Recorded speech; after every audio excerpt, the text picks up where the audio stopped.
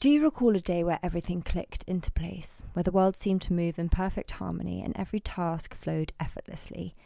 Introducing you to London Nootropics, adaptogenic coffee blends, thoughtfully crafted to elevate and balance your day, delivering all the perks of your beloved coffee, plus the incredible benefits of adaptogens, which also help to dial down those less than loved side effects like jitters, anxiety, and that all too familiar crash.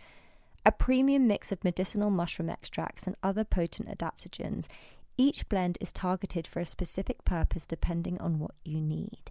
Flow enhances your mental clarity and focus, Zen is your go-to for stress relief and balance, and Mojo offers that clean, natural energy lift. It's the synergy between caffeine and adaptogens that works wonders, allowing us to relish the caffeine buzz without the drawbacks, ensuring a smooth, sustained energy flow. My top pick is the Zen blend. It's a lifesaver for those of us who are caffeine sensitive, and not to mention, comes in the most charming packaging. So why not elevate your coffee experience with London Nootropics?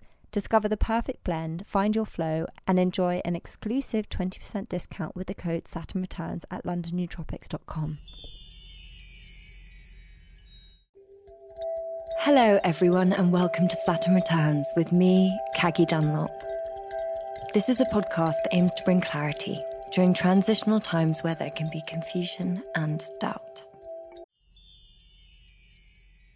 Pausing this for a moment because I've got something exciting to share. Today's episode is brought to you by London Nootropics, the masters of crafting adaptogenic coffee blends that don't just taste heavenly, but they also boost your energy the right way. Now, we all love that zesty kick from caffeine. It snaps us awake by outsmarting those sleepy adenosine receptors in our brain. But here's the kicker. Caffeine can hike up our cortisol, giving us the jitters or anxiety, particularly if you're like me and caffeine sensitive. But that's where the magic of adaptogen steps in. These natural heroes level out our cortisol, smoothing the energy boost from caffeine without the downsides. Plus, while caffeine tends to rush in and fade away, leaving you crashing, adaptogens extend that energy, keeping you vibrant without reaching for another cup.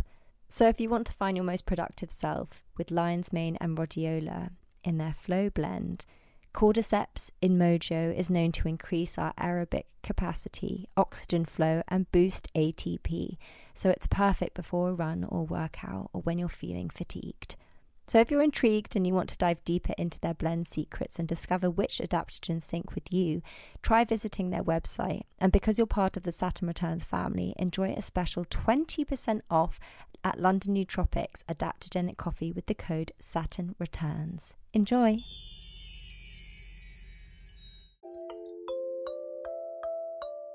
We should use pleasure as a way to stay present. It's the fastest and most compelling way to go back to homeostasis. It's what we have built into the system. Pleasure is what we've got as an asset to combat depression, stress, tension, anxiety. My guest today is sexual pleasure entrepreneur Chloe Macintosh. Chloe was born in Paris but started her career in architecture in the UK and has remained here ever since. She soon left architecture and moved into tech, co-founding homeware brand Made.com. Following her passion, she has recently founded sexual wellness brand Kama, an app that offers sexual wellness practices that improve how users experience love, sex, and intimacy. I was first introduced to Chloe through my agents, and after our first meeting, I was so impressed by her. I've never met anyone that speaks so eloquently and so knowledgeably about the subject of sex. It's definitely considered quite a taboo or stigmatized subject. And when Chloe talks about it, she's so lit up because you can just feel and see her passion. So I just had to get her on the podcast to discuss this because it's something that I feel, even though I'm in my 30s, I still know so little about. But as a very, I consider myself quite a sexual person, it seems strange that we have such a bad education around the subject. And so speaking with someone like Chloe gave myself the opportunity to learn more, and I hope it will do the same for you. And when it comes to intimate episodes, I don't think this one can be beaten. We talk about orgasms, multiple orgasms, different types of orgasms, G-spots, squirting, how our sexuality and our spirituality should be treated as one and the same. It's a lot, but it's very exciting. So before we get to this episode with Chloe, let's check in with our astrological guide, Nora. Sexuality in astrology is closely related to the planet Mars, not Saturn.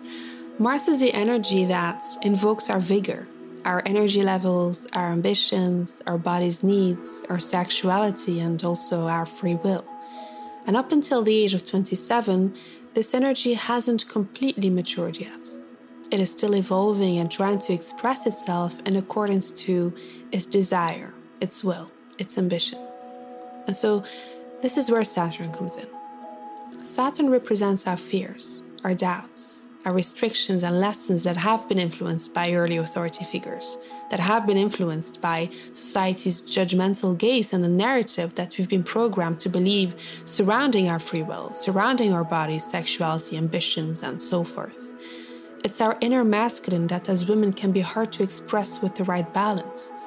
So during Saturn return and any Saturn transit throughout our lives, we inevitably become confronted with those very judgments and restrictions we've unconsciously placed upon ourselves, and that without a doubt have directly influenced our sexuality and our relationship with sex.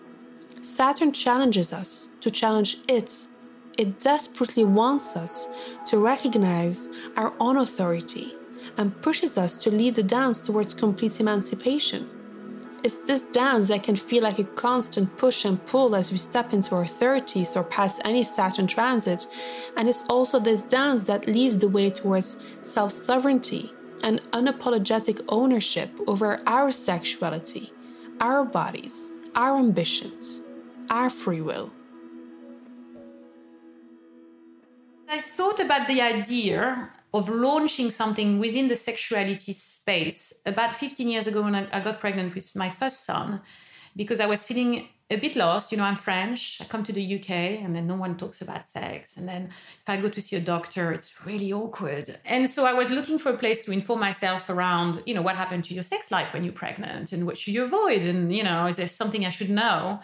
And I was just really surprised to find that there was nothing I could go to in terms of like a destination online or platform that would inform, or asking people, they didn't know where to get informed. It was just like a blank, basically.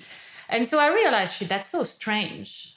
Why is this a blank? You know, why they aren't cool brand that talk to you about sex and tell you what to do? And so it just kind of started to, you know, play in my mind. I think that's a real problem in society, that women, when they go through that, and I've spoken to boys about it, and I've spoken to girls that are going through that themselves, that they suddenly sort of become desexualized, and even their partners might look at them as different, and it's like it creates this kind of, I don't know, a bit of a Madonna in the Hall complex, where it's like, totally, no, you are the mother of my children, therefore I can no longer see you as a sexual being. And then how that affects the woman, who then is feeling like, am I no longer viewed as a sexual being? Am I not allowed to? Whereas that space for me to express this part of myself, I'm sure it could be really traumatizing.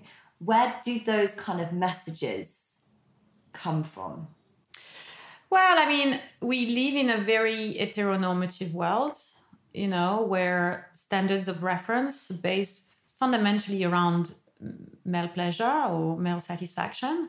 Yeah. This comes from Sigmund Freud a lot, I believe, because he's the one that kind of labeled internal pleasure as superior to clitoral pleasure for women. He said internal orgasm have more value. They're the real orgasms, which is the one that men get pleasure from.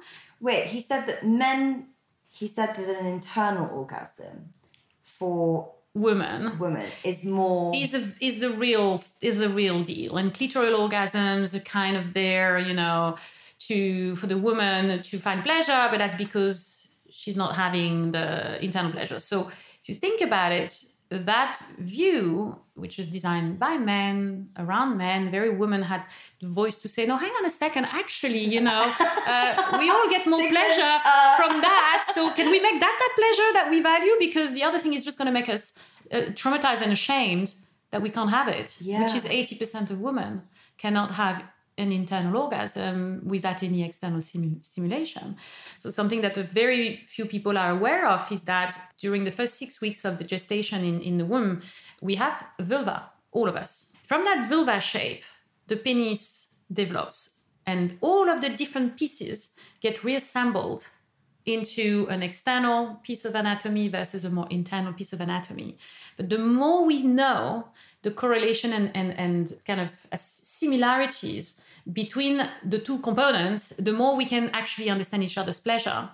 And this has been a big piece of internal research for us when we started to work on the idea that we need to teach every woman to squirt, because squirting is such a big part of the arousal system. It has the opportunity to set us off into a place of arousal that's extremely, beneficial for us.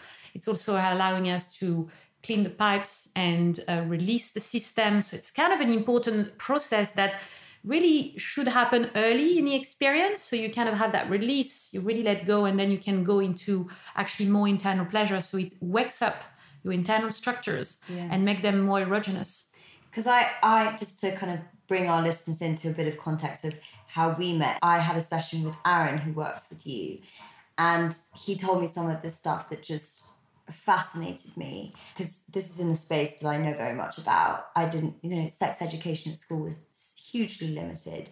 And I definitely have always adopted that narrative of if you don't achieve an internal orgasm through sex, then there's something slightly wrong with you. And then there's this thing of the G-spot. I'm like, do I not have a G-spot?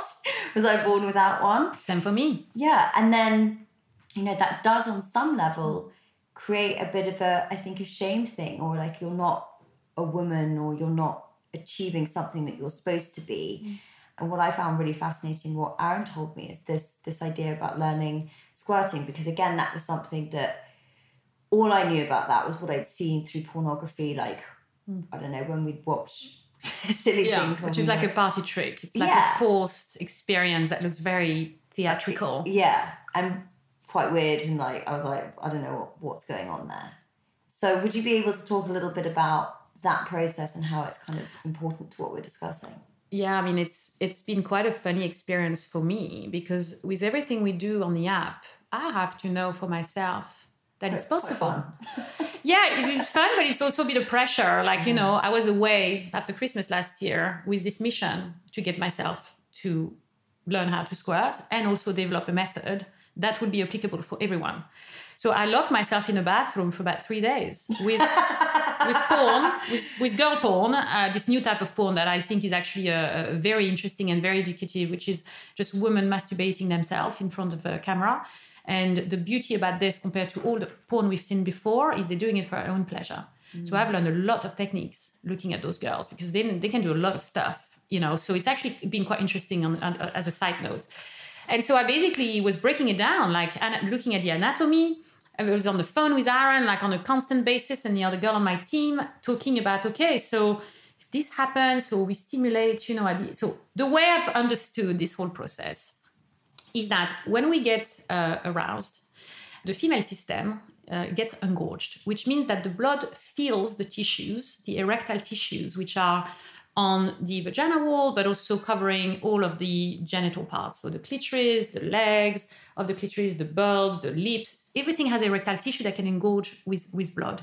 And when the blood flow comes with the oxygen, which is also carrying the nitric oxide, and then nitric oxide actually connects the nerve ending. So that, substance is what gives you the connection to pleasure. So it's very important first to be hydrated and to be aroused enough in order to get to those level of heightened pleasure and consequently heightened orgasms. Very often the woman isn't prepped enough, hasn't had the time to relax, connect, surrender, be in her body, engorge, get aroused. In 10 minutes, you can't get that process done.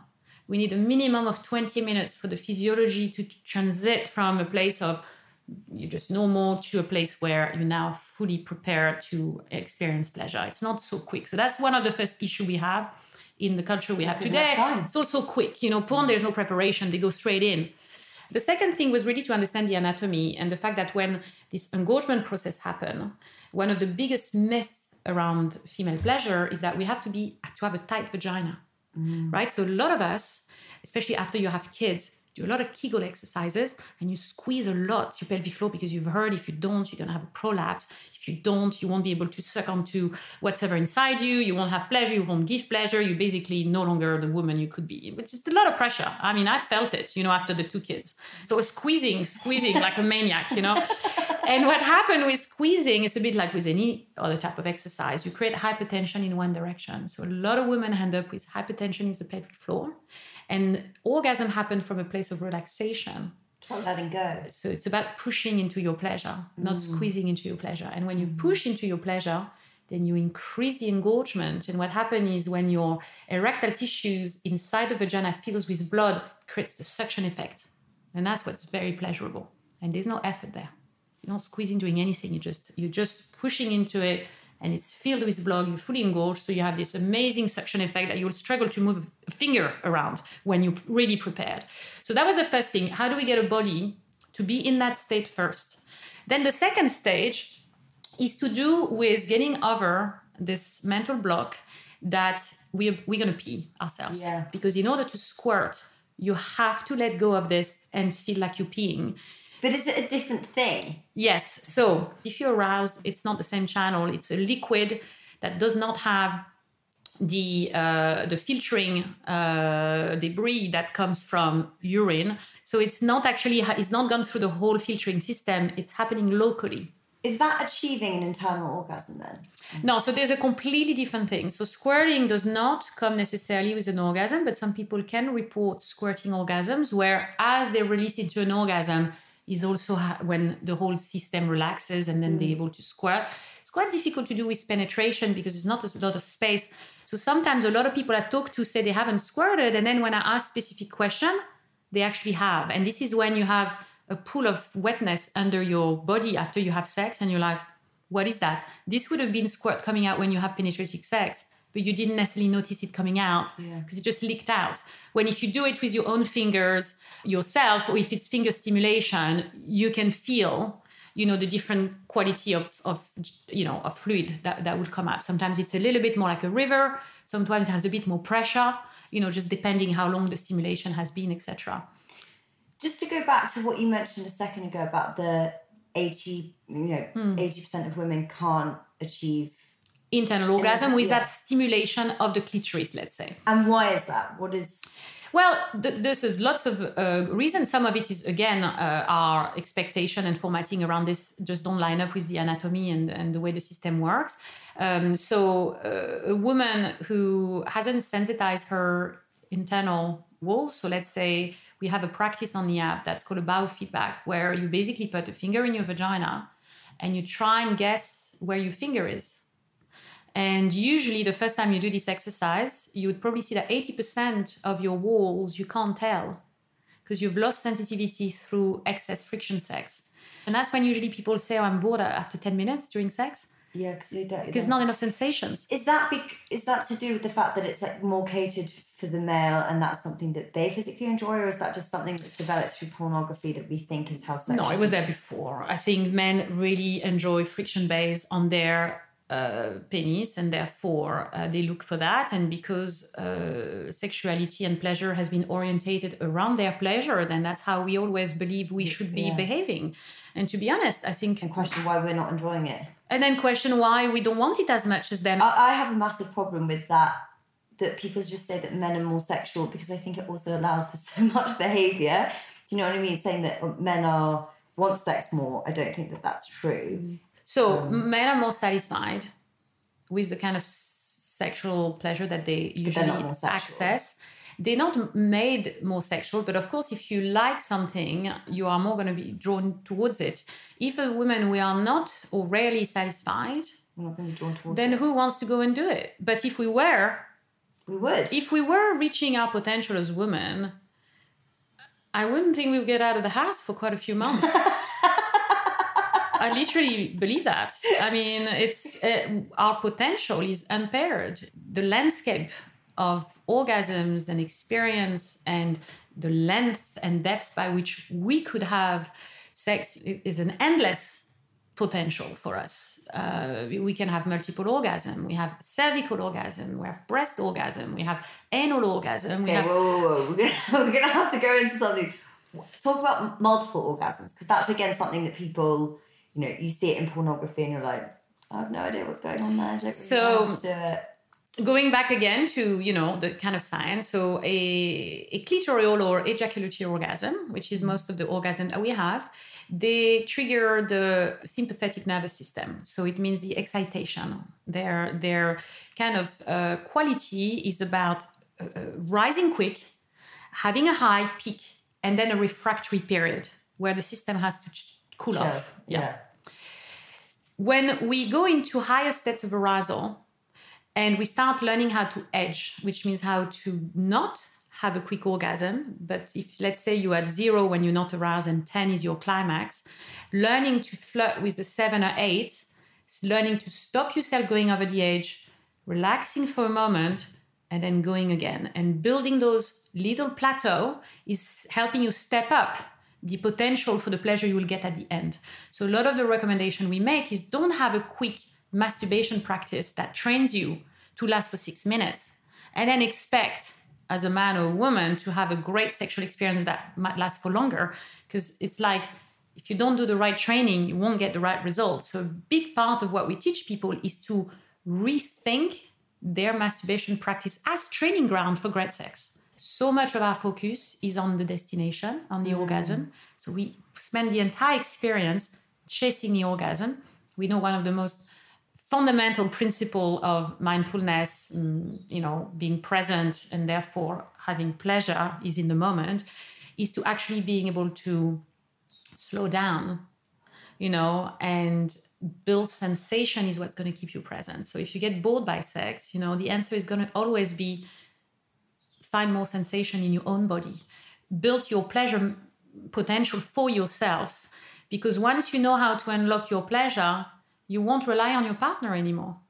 And suddenly you become a very self-sufficient. Doesn't mean you don't need a person to provide for you. Doesn't mean that suddenly you're this independent lover that just works for themselves and is like, I'm just here for me. Doesn't have to be that.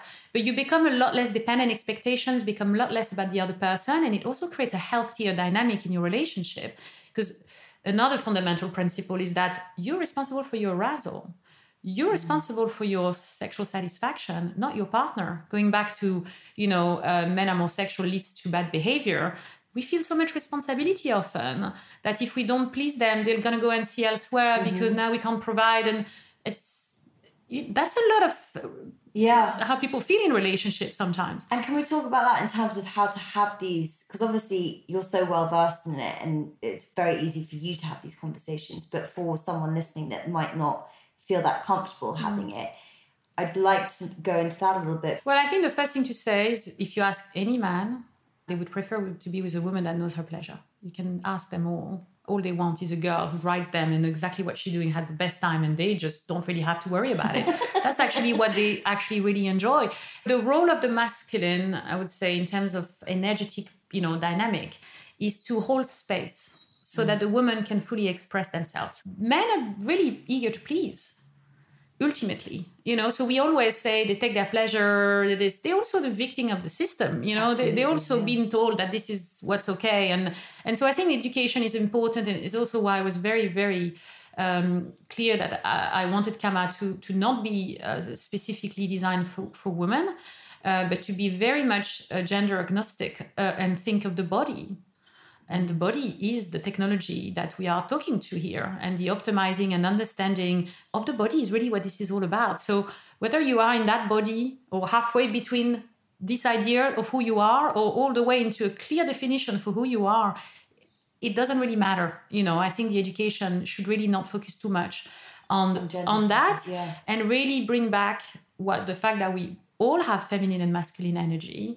We are all allowed to take the lead and receive and give, and that those dynamics need to be discussed. And one of the things we're designing at the moment is actually a form of dashboard that will be a feature that people can look at and share, where they actually start selecting what they like and what they want, all their erogenous zone, what do they want to explore, and be able to exchange this before sexual experience with their partner. And that becomes like a starting point for conversation. And so important. Yeah, you know? I think that should 100% be normalized, because we do go into these sexual experiences not talking about them, guessing as we go.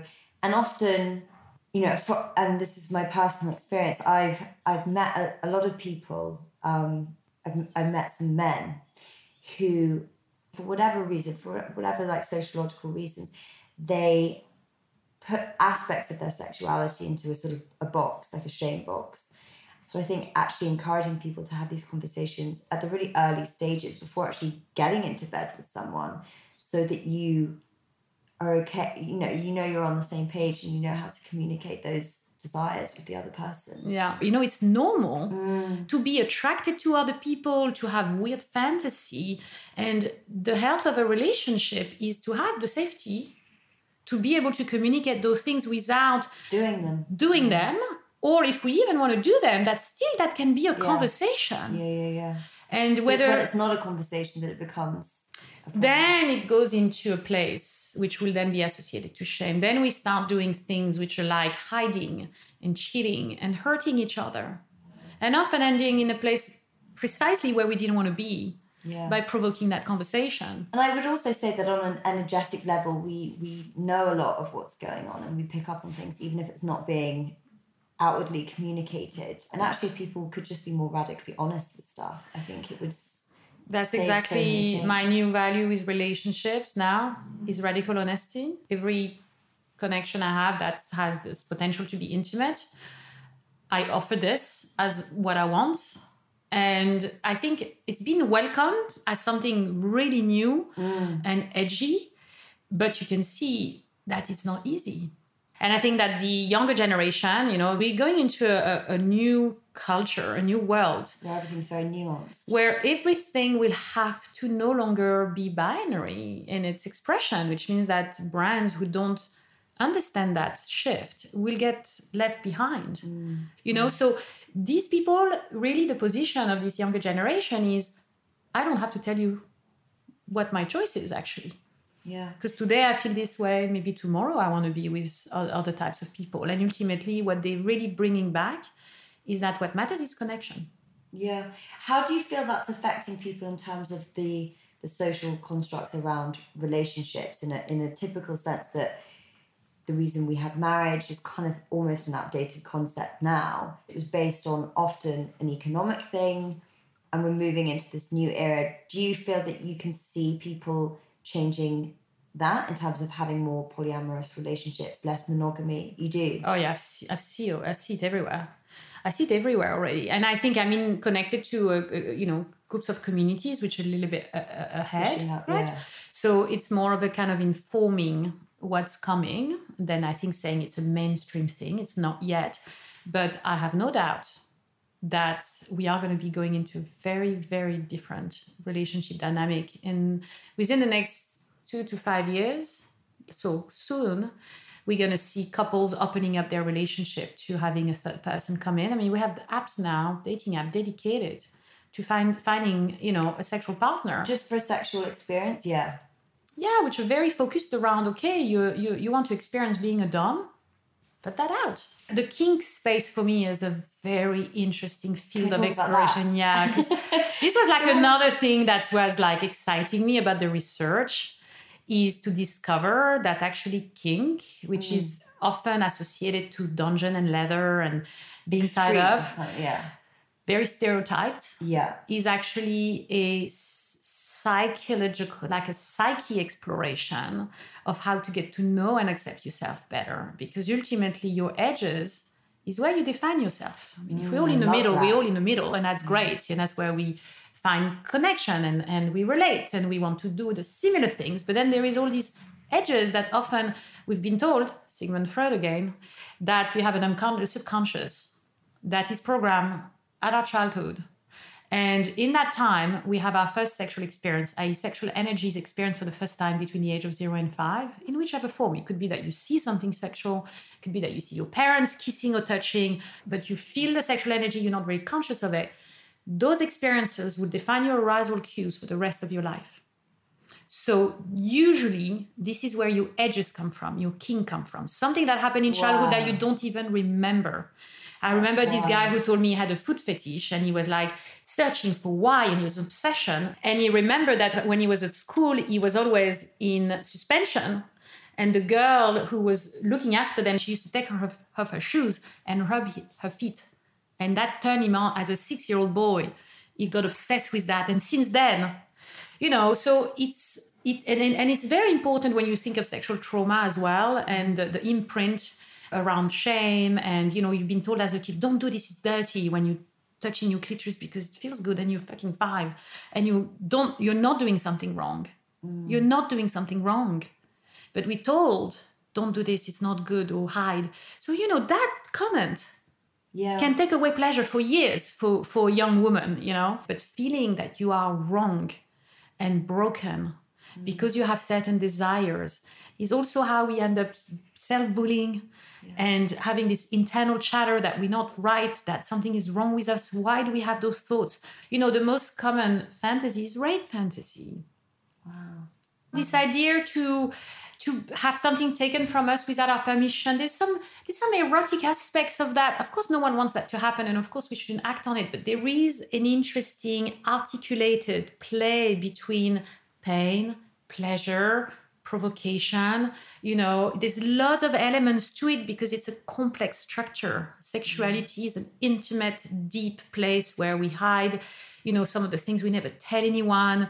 We contract a lot in that area. So it's very important through kink exploration, could be a great way to unlock and accept pieces of yourself. Well, I love what you said about it's through pushing up against those edges is how we kind of define who we are. I was speaking to a girlfriend about this recently because I think sometimes in sexual experiences, it's not that you're not turned on, but let's say it's like relatively new and you're kind of exploring each other, and the man will make, again, I'm going off my personal experience, the man will kind of do something that's, you do want it, but then you're... Yeah, but it's too quick. And there's this thing in your mind that kind of basically, we've been so conditioned to allow. And so it's like, you're like, oh, well, I'm guess enjoying it, so okay. But there's a very different energy exchange behind it. And 100%. I think that's afterwards when sometimes people feel, and it's a really complex area because people will say, well, you slept with them, so surely you wanted to at the time.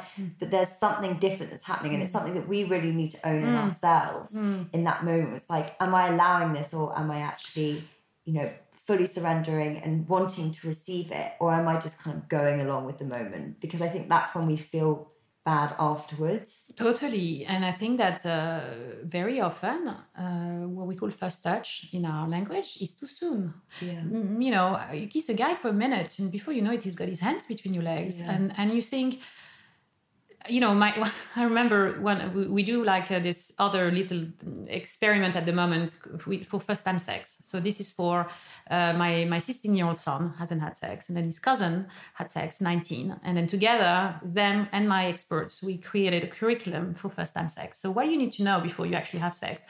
And one of the things which is in the course is unless the girl is begging for you to touch her genitals, don't go there. She will get there if she wants to. And I do think that's something that needs to be educated for the man. It's quite simple. Because what men... And then a woman would just go crazy. And then when she's crazy and aroused, everyone's going to have a good time. Because I think men think if they go there and it's going to happen. Well, also if you're aroused, because you can be turned on and still not want it. And I think that is an important distinction to make. Because I think men, when they're hard or whatever, they're like, okay, I want to have sex. It's very different for a woman. Very different. So if they think a woman's wet and they're like, oh, well, she's ready, she wants it. It's like, no, that's not necessarily true. The other thing that's very problematic because of this commoditization of sex and how quickly we go into it is women doesn't have the time to seduce. Women, seduction is the most important aspect of their general arousal. For most women, they need to be able to also feel that their power is what's having an effect if they already have the prize. Before doing anything about it, before having the time to seduce. And very often what happens is as the woman goes into seduction, she looks like she's ready. because she's starting to move her body and finally getting... But that can last for hours for a woman sometimes. And that's a pleasure zone. That seduction can be the most exciting part, the built up, which will then become the resolution, will be so much greater, actually based on how much time you had not touching the genitals sometimes. And this is, for me, I say not 1, 2, 3, which is nipples and the pussy. I'm like, I sometimes literally have to say, not 1, 2, 3, not 1, 2, 3. For me, it's like 1, 2, 3. They go bam, bam, bam, and it's like the code. It's not a code. That code does not work. And the other thing you said, which I think is very valuable inside, is the fact that if we don't do it, we feel like we are prude. We are not sexual enough. If we say no, it's too soon. It's like, so you're not sexual enough. Me, very often, I let things happen thinking, especially on the first date, you want to appear to be this really cool sexual person who's really open and totally orgasmic. And so you kind of go with things, and then you start that pattern you're talking about. Because if you start doing the wrong things from the get-go, you're always going to get served the wrong thing back. So then it's our fault. So speaking up and actually having the courage to say it's too soon, I'm not ready, I thought I wanted it, but I don't. And actually remember that consent is at every step. Even if you are in it, you can say, actually, it's not feeling so good. Do you mind if we stop? And even when you're there, you don't need to have sex. Even if you go on a date that looks like it's going to be sexual and you flirt on the way there, and you still don't have to do it. And it was like, I needed to hear it. I love that consent is at every step. I think that's really important. And it's true in a couple. Probably the biggest question we have from couples is, how do we align arousal? They call it mismatched arousal. Like, I want it, they don't. How do we make sure that in the dynamic of a couple, there is sexual tension? And sexual tension is a practical thing. It's not an abstract thing. Sexual tension is being aware of the space between us, valuing the space between us. So if I'm, like now I'm standing a meter away from you, if I come closer, you're going to feel it. Because I'm coming closer to your space. I'm now in your intimate space more and more. So having this awareness that we're moving closer to the person, that when you come back from work, you don't just kiss the head of your partner, insignificantly. Be intentional with touch every time. Be intentional with kiss every time. That's what will maintain sexual tension in a couple. And I think on the male side of consent, the way to bring that up, if you are keen to take this and apply it as a piece of advice, check in on the person. Does that feel good? Do you want more? Tell me where you want it. Show me. Like we encourage a lot of people to do mutual self-masturbation. So you masturbate in front of your partner. Show them what you like. Show them how you take your pleasure. They show you how they find their pleasure. And then you learn how to touch them. They learn how to touch you. It's be edgy. I'm not saying it's easy to do. But if you're going to have sex with someone, you're going to let them inside, whatever, or you're going to have these experiences, getting over the hurdle of being able to be exposed in front of them. And the other thing, which I think work amazing, is genital gazing. Well, I was going to say, is that something that you would suggest people do before they actually sleep with someone? No, I think that's hard to do with someone you don't know, but it should not be hard to do if it's your partner. If it's hard to do because your partner, it's something that you need to work on in your relationship. Mm-hmm. So that practice, genital gazing, like cock or pussy worshipping, these kind of things are brilliant to create the relaxation. What's worshipping? So genital worshipping, it's amazing. It's basically saying how amazing your pussy is. It feels great. It smells great. Drives me crazy. I love it. I want to be in there forever. And you saying, I'm dedicated to your cock. Like that's all I want to think about. It feels great. It's hot. It's strong. Whatever it might be, that just really celebrate, the person's genital, because we all have concerns and shame around smell, around the way it looks. Women have not really been educated around the variety of anatomical structures. And again, so much shame around that. So having your partner look at you, celebrate you, and also something you should do on your own with a mirror, Well, it kind of ties into porn, and because of what a lot of women look like in that industry, a lot of women think, oh, do I look differently? And then I think there's a really important piece that if we don't feel worthy of desire, we can't actually access it. 100%. And that's not just in terms of, what our genitals look like. That's in terms of what our bodies look like. The standards of beauty that are existing at the moment and how inaccessible they are to most people. And I think that creates a messaging that means you are not worthy of pleasure. And I think women actually struggle to achieve orgasms, all these things, because on some level they don't feel like they're deserving of it. I totally agree with you. I think limiting beliefs and permission are some of the biggest blocks to experiencing more pleasure and being able to surrender and have the kind of orgasms, that are possible. Limiting beliefs because we don't have an education. And as a result of that, no communication, no conversation, we don't feel we have permission. What you're saying about the G-spot is very common. Most women don't think they've got one and they feel inadequate as a result. They feel incomplete, So if you think you don't have a G-spot, you will not have a G-spot orgasm because your mind is very powerful, as we know. And so knowing what you have is literally one of the most powerful steps in the process of accessing that. Because when your brain knows it's got it, it can focus on it and it believes in it. And then, as we know now, with all of the research in neuroscience and the work of Jodie Spencer and people like this, that we can create our own reality just by believing. It's actually physiologically and at neural level with the plasticity of our brain, we can really have an impact. And this is very true for male pleasure when it comes to the prostate. Because there's so much stigma around men having pleasure in their bum, they're missing out. And, think about also, the thing we haven't talked about, which is the connection between spirituality and the sacredness of sexuality, which has been mutilated. Totally. So sad for us to have separated this and created so much trauma. Yeah. And I mean, ultimately, that's kind of really why I wanted us to have this conversation. So how does that for you tie in, and how can we start to detach the shame pieces around it and actually start having our sexual self-practice as a spiritual one? Sometimes I find that the best way to get ideas across is common sense. And the beauty about what we're doing is there's a lot of common sense, but actually what we've been doing is not common sense. And so the idea that sexuality is sacred, of course it is. We create life through sexuality. This is how we are able to create a being in our own system because of sexuality. So by principle, it's very natural. By principle, it should be celebrated. And by principle, it's divine. Whichever way the expression is for you, even if that spiritual, space for you is the connection with yourself, and that's enough. Or whether it's a connection with a higher being, or if it's the belief that there is something, bigger than us, then that should never be disconnected from this idea that we can create life. It's the creative center. And what's really important is that so much of our medicine, especially when it comes to sexuality, is focused on reproduction. But, sexuality is not anymore used for reproduction anymore. We actually, most of the time, try to avoid reproduction during sex. So what are we doing with it while we're not reproducing?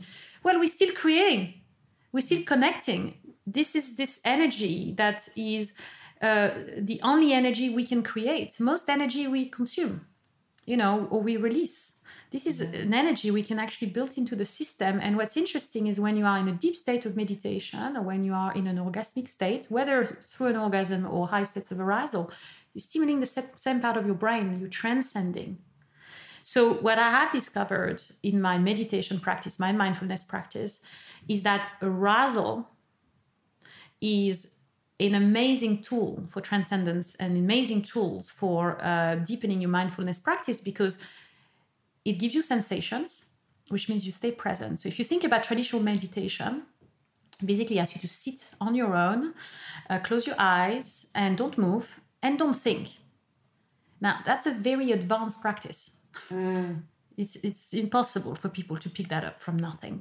The most important part of mindfulness is what I call effortless mindfulness, which is basically being in a mindfulness state. And that means that every moment of the day, you're being mindful. When I drink the tea, I connect with the taste. Yeah. What am I tasting here? How does it feel on my mouth? When I'm outside, I stop a moment, just a second, to feel the wind on my face. It's this thing that I was the most skeptical around when I first started this practice, working with amazing experts who said to me repeatedly, it's through sensuality that we can get better sexuality. It's by reconnecting with the senses and depolarizing from the head, where all the energy is stuck. Because we've designed a society where you are evaluated through your intellectual capacity, unless you are an athlete and your body is first. But generally, we grow up as people thinking the intellect is what's going to give you your success in life most of the time. I think our culture is disembodied, and it's very dangerous because when you're disembodied, you're not safe. You're not in your body. Well, also that ties into so many things, and I think we're seeing it a lot at the moment, is that we're not in a state of self-trust because we don't have that harmony between our minds and our bodies.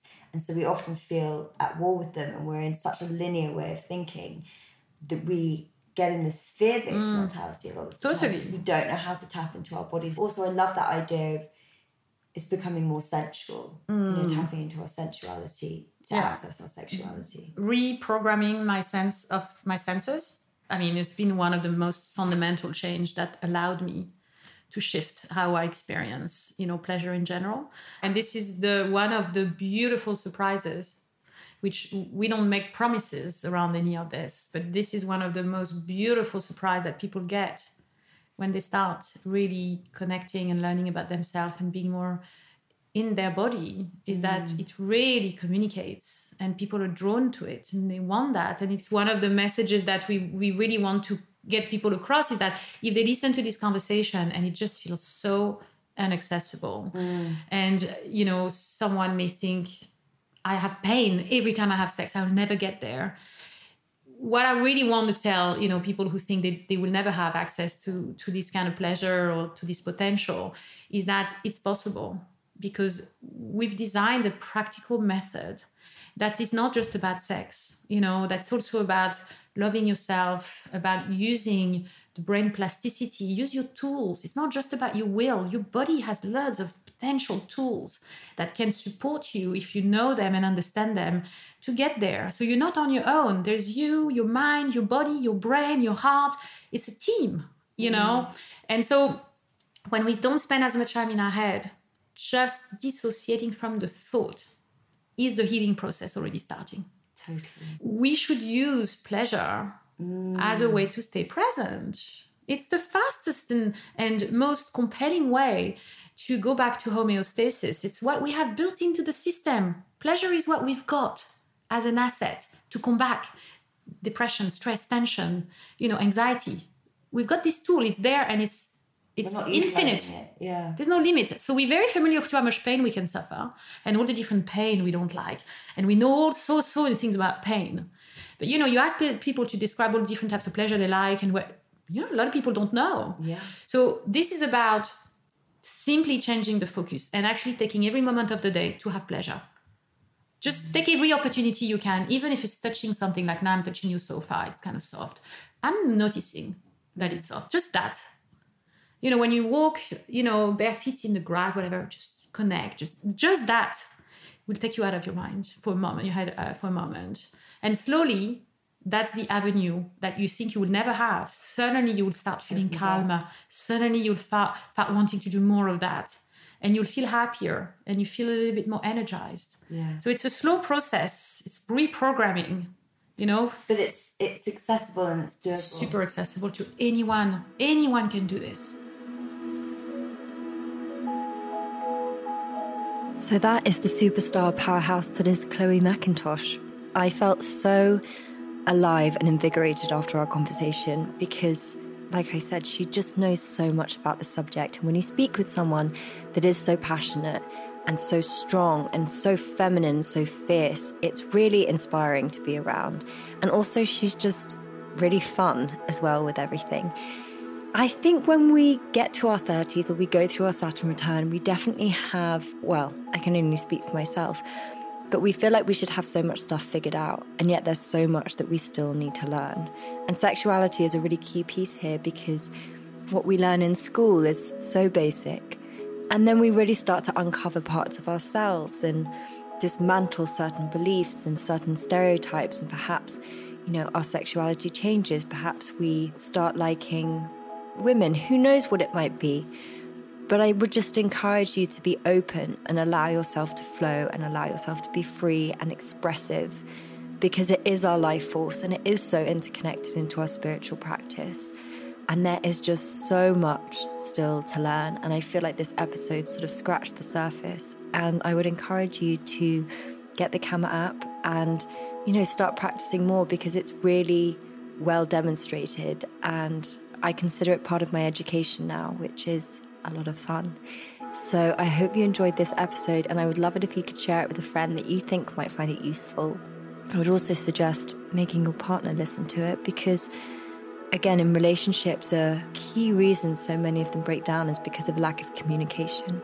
And that's particularly apparent, I think, often in the bedroom, because if we don't communicate early on, we feel like we can't later down the line. And there's definitely a way to have these conversations. And ultimately, we want to make each other happy and to have good experiences. So let's just destigmatize this conversation a little bit and encourage each other to have it. You can find out more about Chloe and the Kama app at kama.co. That is KAMA.co. And you can download the app on any Apple phone. And you can follow our astrological guide, Nora, on Instagram at Stars Incline. I'm at Kaggy's World, and you can now follow the podcast at Saturn Returns Co. Like I mentioned at the top of the episode, we are going on tour in February 2022. So if you would like to come and see me live, I'll put a ticket link in the show notes. Saturn Returns is a Feast Collective production. The producer is Hannah Varrell, and the executive producer is Kate Taylor. Thank you so much for listening, and remember, you are not alone. Goodbye.